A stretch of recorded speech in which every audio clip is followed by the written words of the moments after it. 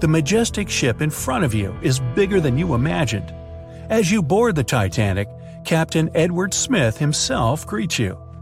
Your trip will begin shortly. By the time the liner stops at Cherbourg in Queenstown, over 2,200 passengers and crew will be on board, embarking on their transatlantic trip. The Titanic is ready to sail, and you hear the horns from the deck as you wave goodbye to the people below. But just a few minutes later, you hear panic rising on the deck. You run up to the railings to see what's going on. It's another ship coming too close. The side of it says SS City of New York. Titanic has barely left the dock, but it looks like there's about to be a collision. The captain manages to steer clear of the other ship within just a few feet. Phew, that was close. The ship is scheduled to arrive in New York a week later on April 17th, but that's only if things go according to plan. The weather is clear until Sunday the 14th.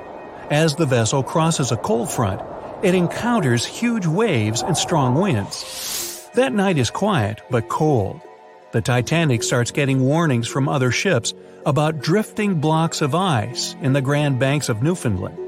But this time, the great ship doesn't continue to travel at full speed. Instead, the captain slows her down. He wants to make sure the lookouts will have plenty of time to spot any icebergs along the way, even if it means arriving in New York behind schedule. It's 11:40 in the evening. Lookout Frederick Fleet spots a colossal iceberg right ahead. He immediately alerts the bridge. The first officer tells the steersman to go around the iceberg, and the rest of the crew members must stop the engines right away. Everyone on board is working together to avoid the obstacle. But in this story, the steersman doesn't panic. He immediately turns the wheel the right direction away from the iceberg. Many passengers have already been awoken by the commotion and jostling. Some go on the deck in their nightgowns and pajamas to see what's going on. A few peek over the right side of the ship to get a closer look. You and everyone else watch anxiously with white-knuckle grips on the railing. The stress and cold make you shiver. You can't help but wonder if the Titanic will collide with the iceberg. It's getting closer and closer. Onlookers hold their breath. It's so quiet you could hear a pin drop. And then, within a mere inch, the ship slowly sails by the ice monster. There was no contact, no gap ripped in the hull hundreds of feet long that would allow water to flood into the lower compartments. Everyone starts clapping and hugging each other. After doing all the necessary checks, the captain officially announces that everything is all right. He invites the passengers on the deck to come inside for a hot cup of tea before they go back to their cabins. You follow the group and see the captain leaving to go report the incident. He also alerts other ships in the North Atlantic to slow down and be on the lookout. Amongst those ships is the Carpathia. Nope, she continues on her course. No need to come to Titanic's rescue tonight. RMS Titanic finally reaches its destination on April 17, 1912. It's 8 hours late, but it's safe. Thousands of people come to the New York docks to admire the most luxurious ship in the world. It had a successful first voyage. Before getting off the ship, some passengers exchange addresses to write letters to each other. Like tennis players Richard Norris and Carl Baer. Both were on board the Titanic, but this time, Norris didn't spend hours in the cold water of the North Atlantic trying to help other passengers, almost losing his legs to hypothermia. And Baer was never on a lifeboat with his girlfriend, where he asked her to marry him. No, this time, he did it with friends and family around, and they all celebrated the engagement. The two tennis players end up playing their first match together later in 1912. Norris became one of the best players of his generation and won the Davis Cup 5 times. Margaret Brown was going back to the U.S. to see her sick grandchild. This time, she didn't have to help passengers get on lifeboats and never got on Lifeboat 6 herself. When Brown gets off the ship, she runs to her grandson's side. This time, she never met the crew or the captain of the Carpathia to give them an honorary silver cup. She kept doing philanthropic work, but she never became known as the unsinkable Molly Brown. Violet Jessup never liked the idea of sailing in the North Atlantic because she knew how bad the weather could be. She was cautious, having just survived a crash a few months earlier. It was on the Titanic sister ship, the Olympic. But her friends convinced her to join the legendary ship's crew. This time, she was never called on deck to help passengers and never boarded Lifeboat 16. She continued working on the Titanic until her retirement, meaning she was never taken on as a nurse of the Britannic, and in November 1915, it didn't become the third shipwreck Jessup would survive. Bandmaster Wallace Hartley went on the voyage to make new possible contacts for future work, but he kept playing to entertain passengers. This time, he never played music to a panicked crowd of people while the ship was sinking. He survives. He goes home to his fiancée, gets married, and starts a family. He continues entertaining people on the North Atlantic run. This time, his mourning fiancée never received his violin, and the historic Titanic memorabilia was never sold in 2013 for $1.7 million. Bertha Main met the love of her life, Quig Baxter, in Brussels while he was traveling with his mother and sister. Baxter wanted to take Main with him, so he secretly booked her a cabin under the name Mrs. de Villiers. This time, he never had to guide his family to a lifeboat. His family met his girlfriend when they got off the ship, not on Lifeboat 6. This time, Baxter survived. He returned to Canada with his girlfriend, and she never went back to Europe alone. Main's nephew would never find a shoebox in her closet with memories from the Titanic. Dorothy Gibson was playing bridge that night with a couple of New York bankers. When she went back to her stateroom with her mother, she never heard that long, sickening crunch and never got on Lifeboat 7. And in May 1912, she doesn't star in a movie about surviving the Titanic because there was no crash to survive. The year was 1854, and the SS Arctic, the fastest passenger liner of its time, set out to cross the Atlantic. As it sailed through the misty veil, it slowly disappeared into the unknown. The Collins Line, an American shipping company, was started in 1818 and only began seriously trading in the transatlantic by 1835. Its steamships crossed the Atlantic from Liverpool to New York within just 10 days. Doesn't sound like a great speed today, I know, but back then, the same thing took other ships several weeks. Light on the water with their wooden hulls, powering through with a strong steam engine, those steamships were the favorite choice for many high-profile people. What could go wrong with such an advanced ship, they thought. This reminds me of some other ship everyone believed to be unsinkable. But anyway, back to the Collins Line. It grew to be a serious contender on transatlantic routes, with only one other competitor, the Cunard's Line. It was a British company also aiming to be the main force through the Arctic Passage. In 1835, the company received a new ship that traveled to Liverpool and came back to New York with the largest cargo ever at that time.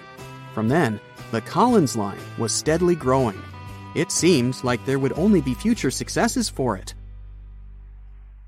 Unfortunately, their lavish ships became costly to run with the amount of coal used. Massive power along with weak wooden hulls meant they needed many repairs after each voyage. So, every trip ended up being expensive. But since the ships were safe and had a great reputation, people were willing to pay the price, and the company was definitely not in crisis. They had achieved something no one had managed to do before them. Like I told you, their ships crossed the Atlantic in a whopping 10 days, and Edward Collins, the owner, was very determined to maintain the pace. Their 5 ships easily outran the Cunard's Line of only 3. With this great praise, it provided more attention. Though the Cunard's ships were slower with their iron hulls, they believed there was still profit, regardless of how slowly they sailed. Among Collins' ships, the Arctic, the third of them to be launched, was the largest, reaching 284 feet long, with 2 side-lever steam engines, each with 1,000 horsepower. The paddle wheels made 16 revolutions a minute when at full speed. At the time of its launch, the press called it the most stupendous vessel ever constructed in the United States. But glamour and fame couldn't avoid what would come next. On the 27th of September, the Arctic was on its journey from Liverpool to New York, continuing a speed pace through the thick fog. It's possible that by that moment, after 4 years of record-breaking trips, the crew became overconfident with their sailing and the ship. Going only 50 miles from Newfoundland, they carelessly continued through the fog with no radio contact, sonar, or any other form of identifying objects, equipped only with Morse code. A smaller ship, the SS Vesta, which operated as a fishing vessel, often worked around Newfoundland. It was passing through the same path as the Arctic and crashed into its side. Shocked by the collision, the captain of the Arctic offered help to the much smaller Vesta, but it was soon clear that the damage that seemed minor on the Arctic was far worse. Beneath the waterline, a hole was letting water into the hull. The cost of the much faster wooden hull now seemed less valuable. They steered toward land, trying to plug the holes, but they weren't doing so well, and the seawater continued to pour in, filling up higher and pushing the ship down. And finally, once the engine room was full, it put out the boilers, taking away the massive power the Arctic was once legendary for. They moved slowly until coming to a complete stop. The ship continued to sink, and the order was to abandon it. At the time, maritime law allowed for the Arctic to carry only 6 lifeboats, only capable of saving 180 people. The crew and some of the passengers managed to push their way aboard and took most of the seats on those boats. Things were pretty wild, and everyone forgot about their manners, not letting the ladies and the youngest ones board first. It took 4 hours for the Arctic to sink. 150 crew and 250 passengers were on board. Those that weren't able to find a lifeboat made a desperate attempt to build their own rafts from parts of the ship. 2 days later, only 3 boats made it safely to the shore. The other 3 were never found. Believe it or not, the rescue party also saved some people that had been clinging to the wreckage for 2 days. Unlike the crew, the captain went down with the Arctic, but amazingly survived.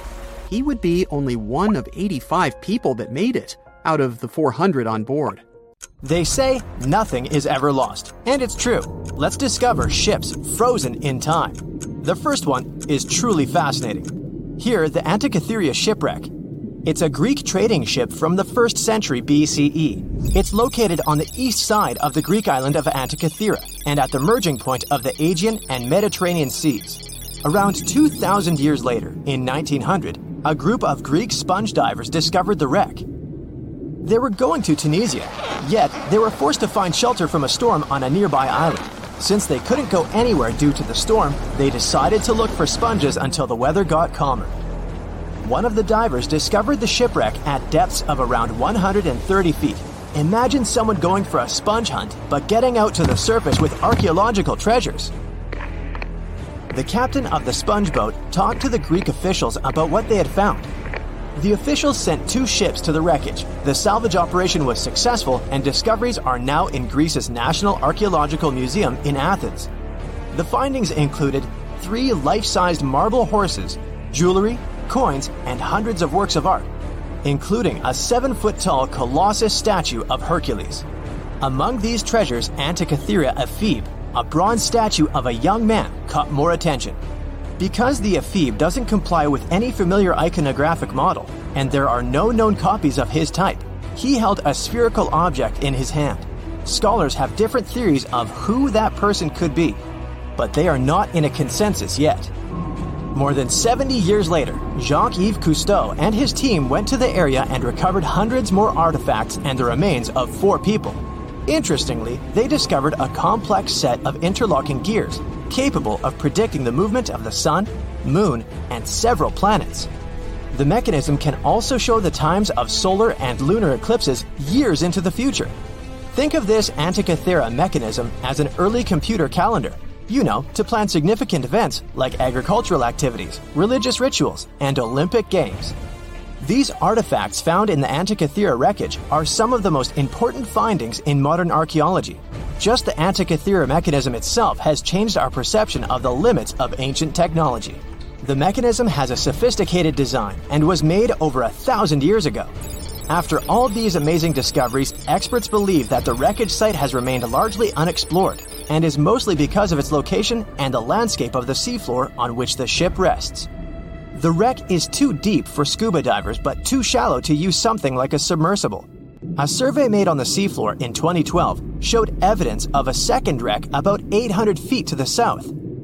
It's clear that this area has a lot to offer humanity. What would happen if those sponge hunters didn't go to the area? Scientists found a shipwreck in Antarctica at the bottom of the Weddell Sea, 107 years after it sank. The name of the ship was Endurance, and it was the lost vessel of Antarctic explorer Sir Ernest Shackleton. Scientists who laid eyes on it decades later say it is among the greatest undiscovered shipwrecks ever. That is why they filmed the whole discovery. The video shows the remains of the Endurance and proves it is still in remarkable condition. It has been sitting in 10,000 feet of water for over a century, yet it looks like it sank very recently. So the story goes like this. The ship was crushed by ice and sank in 1915. Shackleton and his crewmates had to escape by themselves in small lifeboats. From then on, it was all about survival. Shackleton imagined to get his crew to safety. Then, the ship sank. Yes, this is a pretty impressive story. But why did scientists prize this ship? Firstly, Shackleton's Imperial Trans-Antarctic Expedition sailed to make the first land crossing of Antarctica. Yes, the crew was trapped in ice, but the intention was important. Secondly, it's about the challenge itself of finding the shipwreck. The Weddell Sea is almost always covered in thick sea ice. You know, the same ice that made the Endurance sink. Getting near the presumed sinking location is super hard, let alone being able to conduct research. Experts of the modern expedition team foresaw the time when the lowest extent of Antarctic sea ice would come using satellite images. They realized that the weather was in their favor to start an expedition. Dr. John Shears said that they have successfully completed the world's most difficult shipwreck search, fighting against constantly shifting sea ice, blizzards, and temperatures decreasing to negative 0.4 degrees Fahrenheit. Yeesh, I can't imagine the worst conditions in Antarctica if these conditions are in their favor. Lastly, look at this. It's timbers. They're very much intact. Plus, you can read the ship's name. It's still visible. That's it for today. So hey, if you pacified your curiosity, then give the video a like and share it with your friends. Or if you want more, just click on these videos and stay on the bright side.